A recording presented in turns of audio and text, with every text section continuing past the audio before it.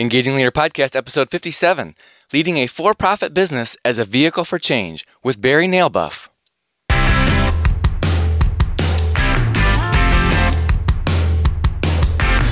Does your leadership inspire trust, passion, and action? Welcome to the Engaging Leader Podcast with Jesse Leahy, consultant, writer, and speaker. Jesse has helped executives engage hundreds of thousands of people. Join us now for principles to communicate, engage, and lead with greater impact.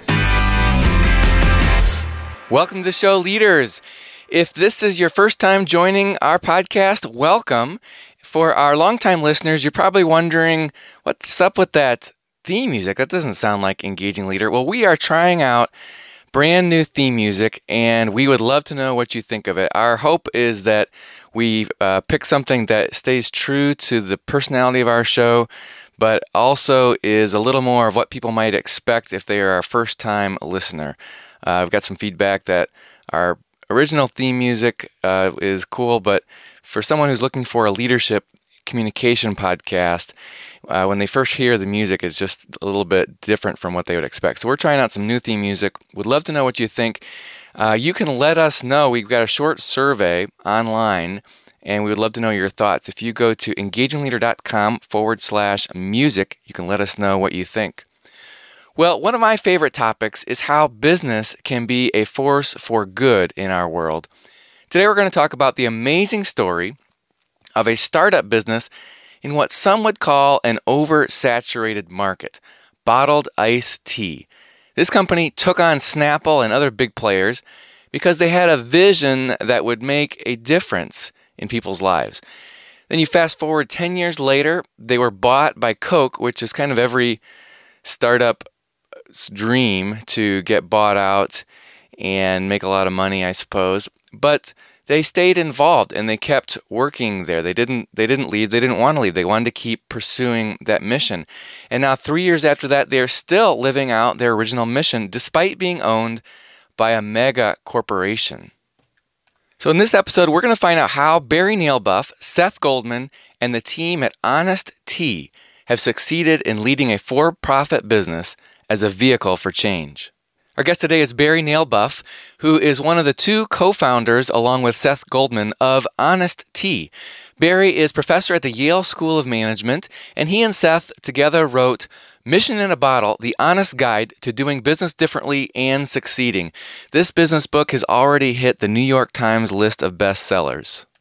It's a book that every startup founder or entrepreneur wishes they could have read before they got started, and there's lessons for all of us in business and in leadership. Barry Nalebuff, welcome to Engaging Leader. Thank you for inviting me. Barry, you and Seth wrote a fascinating business book, and it's unusual in many ways, but most of all because it's done in this graphic style, which made it a very engaging read, but actually, I have to say, caused me to take a lot longer reading it because my 4 kids kept, quote, borrowing, unquote, the book away and reading it themselves. So I had to keep hunting that book down so that I could finish reading it myself. What caused you and Seth to choose this graphic format for your book? Just like the world didn't necessarily need another beverage, does the world need another business book? And we thought that we should try and do it in a way that is engaging. And the fact that your kids read it is really as exciting and meaningful to us as anything. Because the reality is that it's hard to get the next generation engaged in what can be exciting about business. A lot of people think that going and starting a company, you become a rapacious capitalist and maybe you redeem yourself like Bill Gates by giving it all away at the end, as opposed to that the business itself can have a great impact, that it can be a mission-driven enterprise. And so something which can engage and energize the next generation is something that we thought we'd do. You go to where the market is rather than expect the market to come to you. And the graphic format is indeed a way to get to them. At the same point, we didn't dumb down the content. So it's sophisticated a book as you will find anywhere. I agree. I have to admit, I was skeptical when I first heard about the book and picked it up. I thought, I don't really want to, I'm not into comic books. I really don't want to get into this. But from the very first page, it really did suck me in as both full of serious content, but also done in an engaging style. And then I thought maybe this is, when my kids first borrowed it from me, I thought, well, surely it's too serious for them. They're not really going to stick with it, but they have. So it's a great blend of that. We trick them into it. That's right. Well, if someone picks up this book, it's the book about creating a startup, but it's also about very much a mission-driven company with a certain vision behind it for affecting people's lives for the better. What can leaders learn from reading this book? Well, let's start with the notion of passion and mission. That your ability to motivate people to get through all the hard times and the setbacks is very much connected to having something that excites people. I mean, to me, the most rewarding part was our employees who would say, when Friday came around, I'm kind of disappointed because it's 2 days till Monday. And it's hard to get people just that excited about making money, as opposed to, in our case, well, if you sell more tea, we do more to improve the American diet. We get more antioxidants out there. We reduce sugar intake. And so the fact that there's something even beyond the market share and profits is, I think, what ultimately really motivates people. Of course, you have to make money, because if you don't do that, the rest of the mission disappears. But it's a combination of two things that I think is what attracts the right talent and keeps them coming. And it's interesting. It's almost a picture of the combination of you and Seth. So you had you as a professor at Yale, who understands and teaches all these big picture economic principles that helped you guys guide your decisions and avoid a lot of mistakes, although you still made many mistakes along the way, and you're very honest about those in the book. And then you have Seth Goldman, who has this passion for this mission. And Seth's background, he was your student at Yale, and then he went off and was trying to make a difference in the nonprofit and more governmental sector.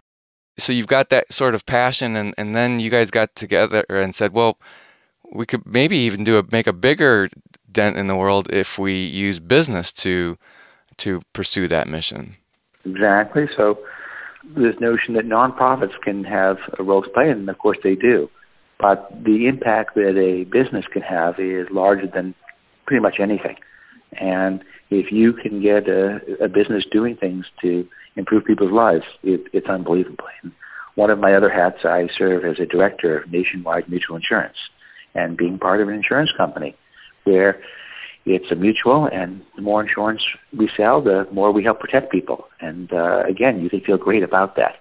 And so when you have products that are really improving people's lives, the ability of business to have a big impact, at leverage.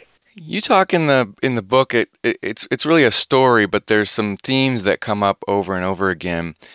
And I'd like to kind of delve into those, especially brand, reputational capital, and people. And when I picked up the book, I was not expecting it to be so much a book about brand, but you guys seem to recognize from the very beginning that the brand was important. And that's more than just creating a snappy label. The brand actually has to stand for something. What did Honest Tea originally stand for, and has that developed over time? Yeah, I think we always understood that this would be about a healthy, less sweet drink. But when we started off, we thought the most important word in our name was tea.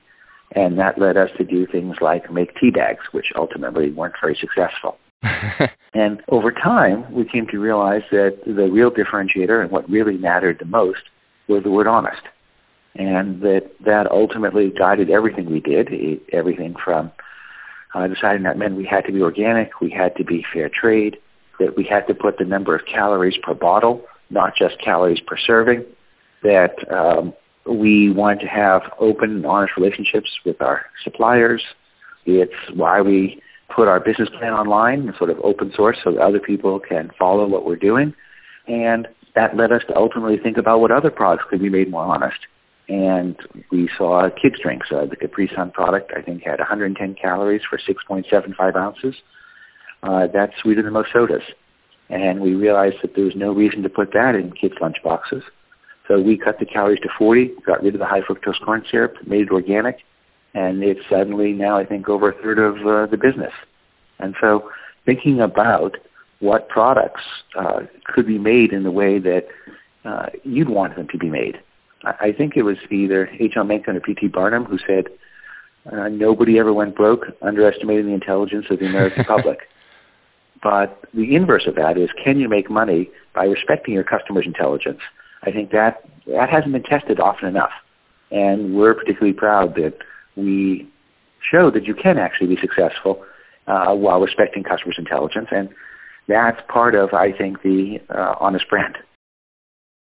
It's interesting, the respecting their intelligence. There's this great section in the book where you talk about the decision to put a graph on the back of one of your bottles of tea that showed I think it was the amount of sugar versus taste. And you basically, in the book, you use that to teach us a lesson of marginal return, I think, right? Mm-hmm. It's interesting. What specifically about that really required respecting your customer's intelligence? Well, let's just start with the fact that we're hoping that they're going to be label readers, that they actually care about what's going, why we're doing this product, what makes it different and special.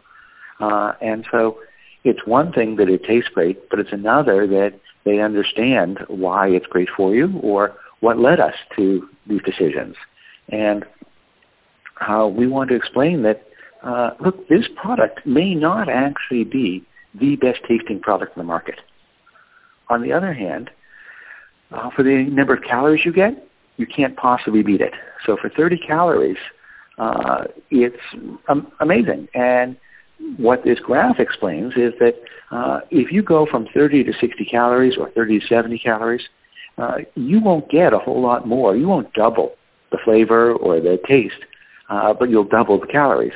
And so the ideal drink is not necessarily the one that tastes the best. It's really the one that has the best combination of taste and calories. And, of course, by using fewer sweeteners, we can use agave and honey and maple syrup, much more expensive sweeteners. So that explanation is something that I think people who will read the label will ultimately appreciate and come back for more.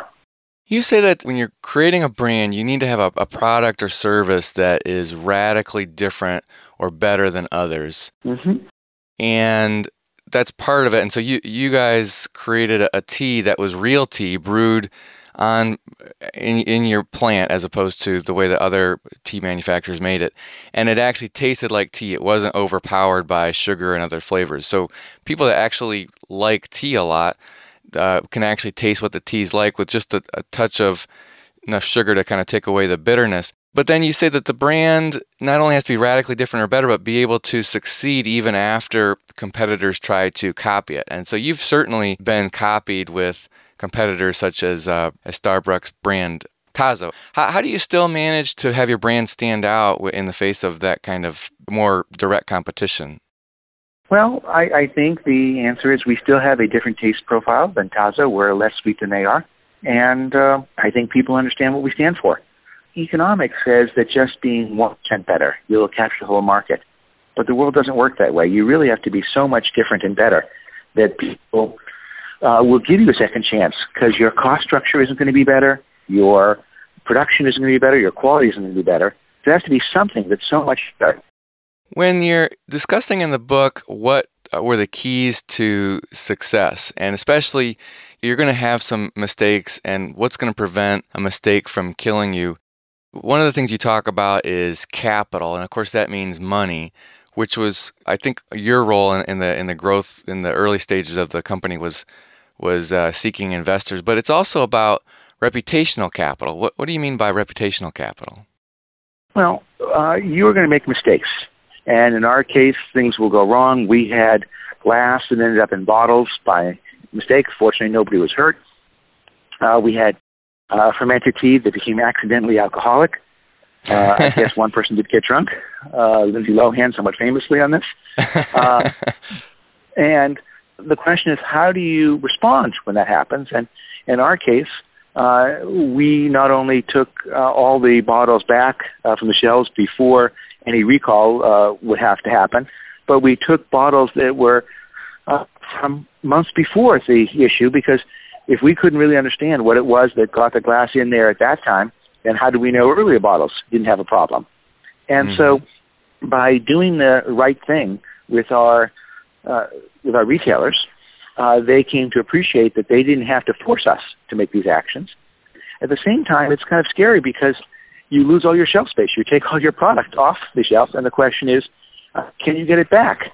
And unless firms really trust you and want to give you a second chance, that'll kill you. And you don't get that type of reputation from day zero. You have to earn it. And that's everything from when you say you're going to do a sampling, do you show up at the store? When you say that you're going to make a delivery, does that delivery happen? When you say this is what the product is going to be, can you stick to it?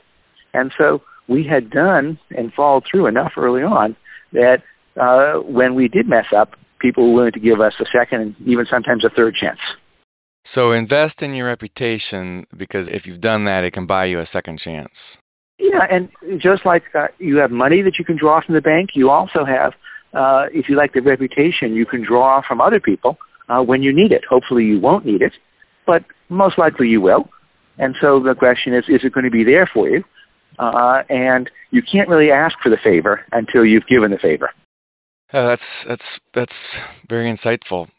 Well, let's talk about people, because you talk about some amazing stories in the book of dedication from your team that is quite surprising. How have you managed to inspire that kind of dedication? Well, I think that we found people who really cared about what it is that we were up to. And I like to think that we treated people the right way. We had one employee in our team who ended up having cancer. And when she was going through chemotherapy, she was unable to work with other people around her because her immune system was compromised. And so we found a way for her to work at home, and everything was faxed her, and she would fax things back. And so she was able to continue doing her job in spite of the fact that she was really in a very difficult position. And I think she's now been with the company 15 years. She's gotten better, and so you do what you can to allow people to have lives. We find ways for people to go to soccer games or when have maternity leave to work at home, so that it's really very much a part of a family, and people also care about what it is that they're selling. They can get excited about it. Because you can be the world's greatest business, but if in the end you're selling something that makes money, nobody really cares about. I think that that's going to be hard to get people, the same type of passionate people. How did that happen? How did you get them so excited about the product? Were they all just tea lovers from the beginning? None of us, I think, are tea lovers when it comes right down to it. I'm not a tea lover. I like tea, but it wasn't about tea. It's really about providing people with a healthy, delicious choice.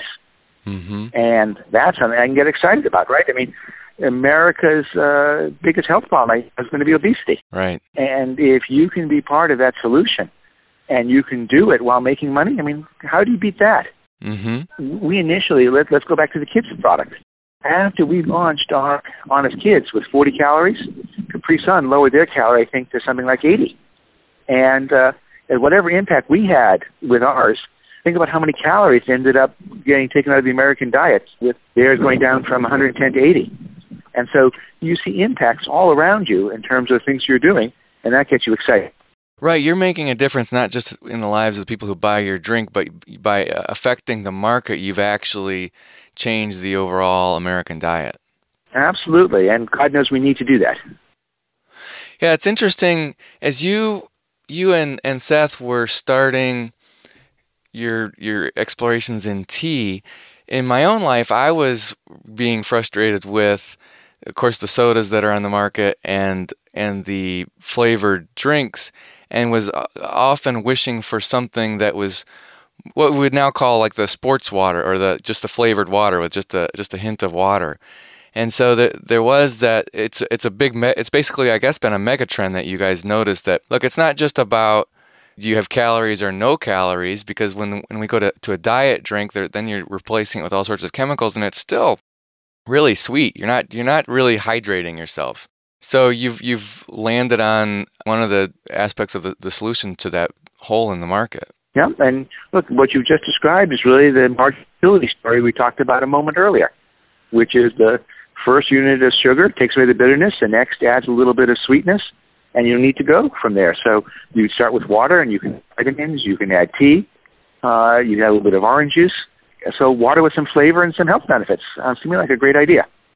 Now, Honest Tea, you were a startup for the first 10 years, and it really was a struggle. From what I can gather from the book, I mean, just amazing. For 10 years, it was a constant fight just to stay alive and to get money to fund it. And I'm just curious as to how you kept people inspired and motivated during all that time, because it's not like you were a .com startup, I think, where you were sort of holding out this dream that, hey, stick with us. If we make it, you're all going to be multimillionaires. I think that's true. Well, I think the employees who stuck with us have done pretty well. So I think that's several of them are living their dreams. One has started a beer company, and one spends more time coaching his kids' basketball games, and that's all been for the good. But I think larger is really leadership from Seth. I mean, Seth inspires everyone every day, and he is a glass three-quarters full kind of guy. And his view is people never say no, they just haven't said yes yet. And he always believes in the best of people and brings out the best of people as a result. So people, I mean, I think for me it's a role model. For me, for my kids, I think if you say, what would Seth do in a situation? You'll end up coming up with a pretty good answer. What are some of the main components there that make that leadership personality so powerful? You mentioned the sort of optimism and energy. Optimism, believing in the best of folks, so not being a cynic. It's easy for an academic to look for irony, look for contradictions, and Seth is just always thinking that everyone else is out there doing the right thing. And even when necessarily they're not, sometimes Seth's positive perspective helps push them in the right direction.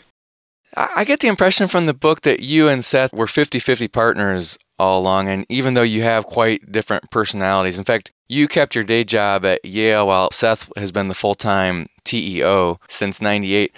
How were you able to make that partnership work so well? Well, for me, my job was simple. If Seth was successful, then I'd be successful. And so I could do some of the things that might be harder for him to do. In particular, sometimes somebody has to be the bad guy.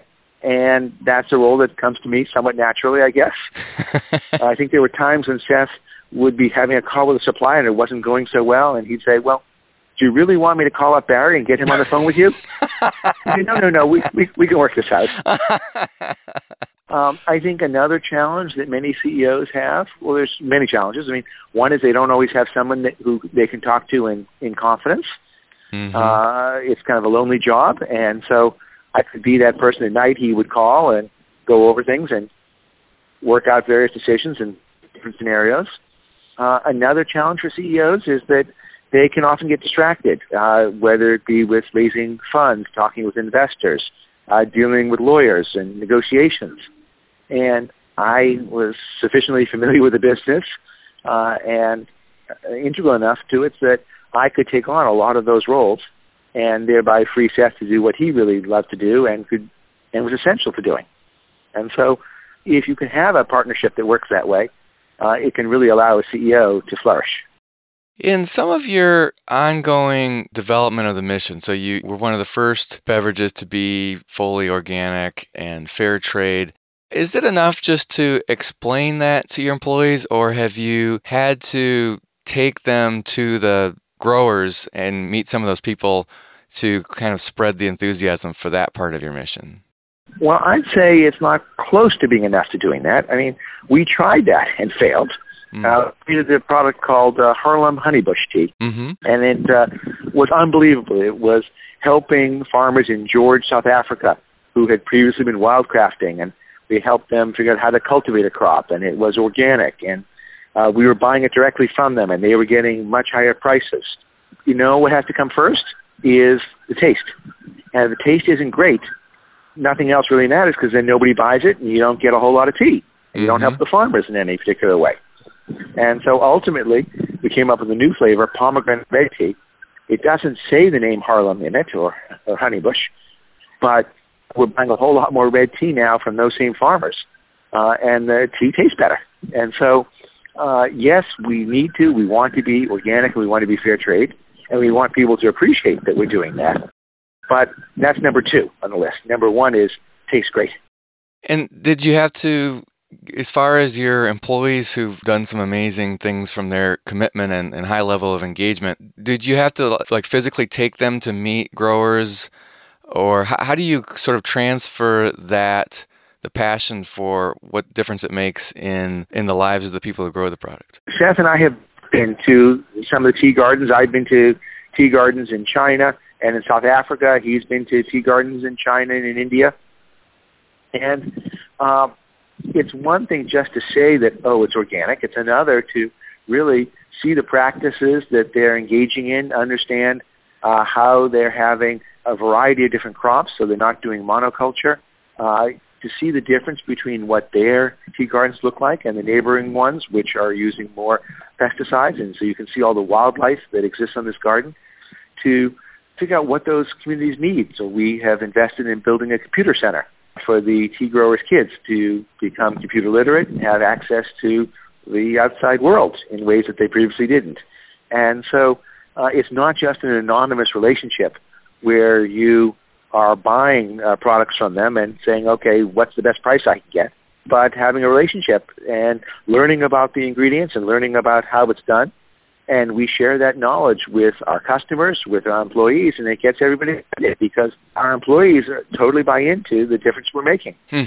Like, we've gone from buying 500,000 pounds to 5 million pounds of organic ingredients a year. Wow. And so that's a much bigger impact.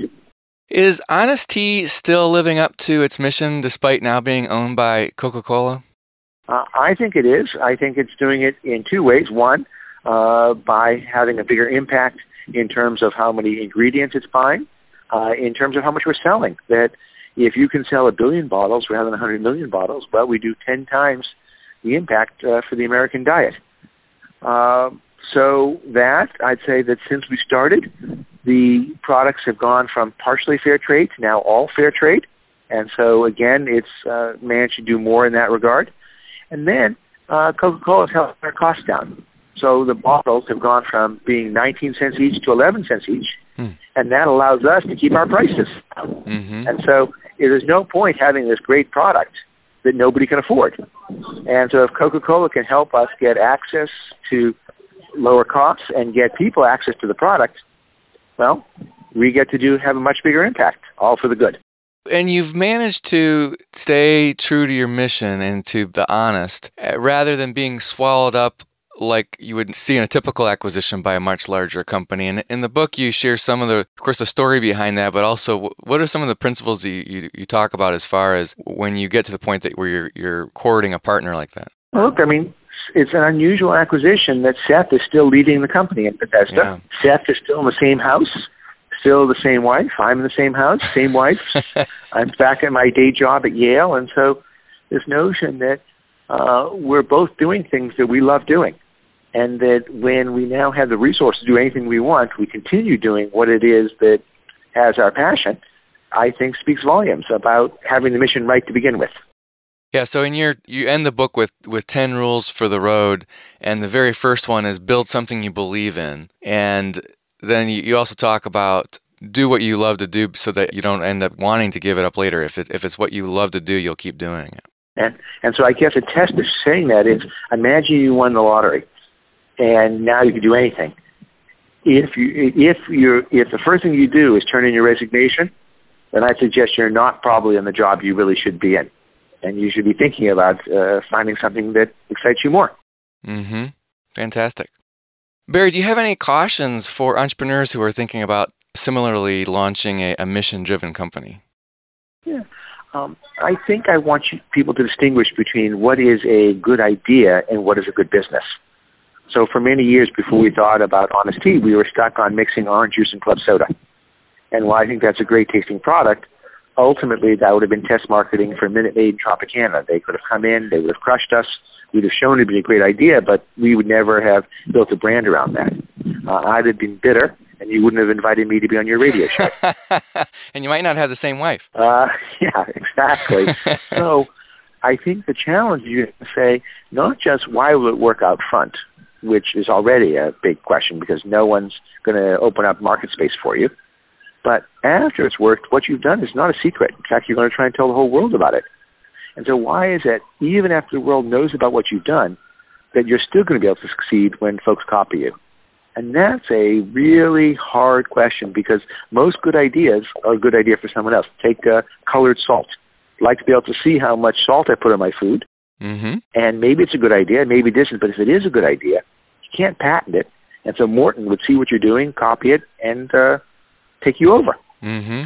And that second question is a really, really hard one, and I'm not sure everyone focuses on it quite enough. They're more focused on why it's going to succeed in the first place. So think about why, if you've got an idea, think about why it would succeed, but then how is it going to succeed when other people notice you and start to copy you, especially your bigger competitors? Well, why won't they copy you? Yeah. And the notion that somehow I'm going to be a first mover and I'm going to be faster than others, that might be true in a software case. So it might be true in a Facebook example, but in outside of internet businesses, it doesn't happen that fast. So the big firms with a lot more resources will have the ability to overpower you and overtake you if they so choose. So why will they choose to do things with you rather than against you? Barry, I have one question that came in from our community. Joseph asks, now it seems like you're being copied by other tea brands. How are you able to keep growing? We touched on that a little bit earlier, but this idea of growing despite being copied by other big brands, why aren't they in the same space that you're in? You said you're still kind of different. Well, now they aren't. So Nestle has bought a company called Sweet Leaf and Tradewinds, and Snapple has some less sweet versions, and that's why it's critical that we have the distribution arm of Coca-Cola and the ability to lower our cost of bottles by 8 cents so that we can be cost competitive and we can be everywhere there. So the issue in terms of being copied is when you're young and you don't have any resources. But at some point, obviously, you're going to get copied. We are being copied now.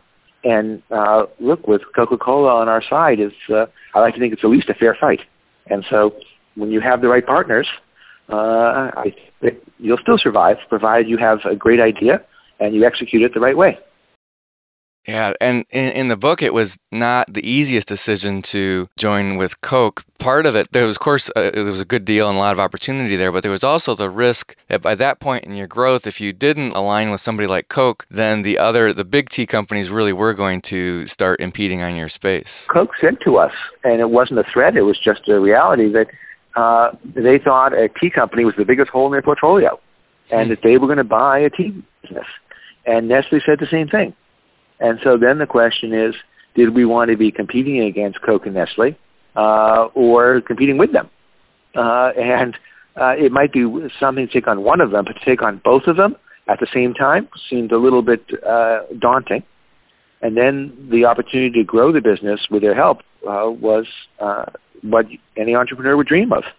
And of course, if we can help shift Coca-Cola 1% towards providing healthier, organic, fair trade products, wow, that's another huge impact that you can have. Fantastic. Well, the book is Mission in a Bottle, The Honest Guide to Doing Business Differently and Succeeding. Our guest has been co-author Barry Nalebuff from Honest Tea. Barry, where can people find out more about the book, about you, and about your work? We have a website called missioninabottle.net, and there's a little 1-minute animation which shows you some of the graphic format of the book there, and then links on that website to indie bookstores, to Amazon, to Barnes & Noble, so that you can find the book wherever you want. The hardcover is in 2-color. The electronic version is in 4-color, so you can go either way there. I like to think that this book, if we had this when we started out, it would have saved us millions. You can come to the management school at Yale and pay a couple $100,000 and learn from me directly, or for $20, get all the lessons there. Because it's not just what we did on Honest Tea. It's really, I like to think, an open source book for entrepreneurs. and we hope you'll be able to enjoy some of the success we've had. That would be the best outcome of all. Fantastic. Barry Nalebuff, thank you for joining us on Engaging Leader. Thank you for having me. Well, again, the book is Mission in a Bottle. I would say it's definitely an indispensable guide for anyone who wants to create and launch a successful business, but also if you have a dream for business as a vehicle for change. It definitely has specific insight into how to lead a mission-driven company in a world that's more profit-driven. In our show notes for this episode, we'll put the information and links that Barry provided. We'll also include that 1-minute video that he mentioned, which you're going to like. It shows off the graphics from the book, and it's a fun video to watch. Now, if you have questions or comments about this episode or a past episode or any topic related to leadership communication and engagement, we would love to include you on the conversation. You can leave an audio message by calling 989-787-0060, or you can go to engagingleader.com and click on the record voicemail button. And of course, you can submit questions or comments to me at jesse@engagingleader.com by email, or on Twitter, where I am at Jesse Leahy, or on Facebook or LinkedIn. Well, that wraps up this episode. You can find the show notes and all the links we talked about at engagingleader.com/57, as in episode 57. And don't forget to let us know what you think about that theme music. Go to engagingleader.com/music. Engaging Leader is a production of Aspendale Communications, a consulting firm where my colleagues and I partner with mid-size and large employers to attract top talent, engage employees, and deliver superior business results.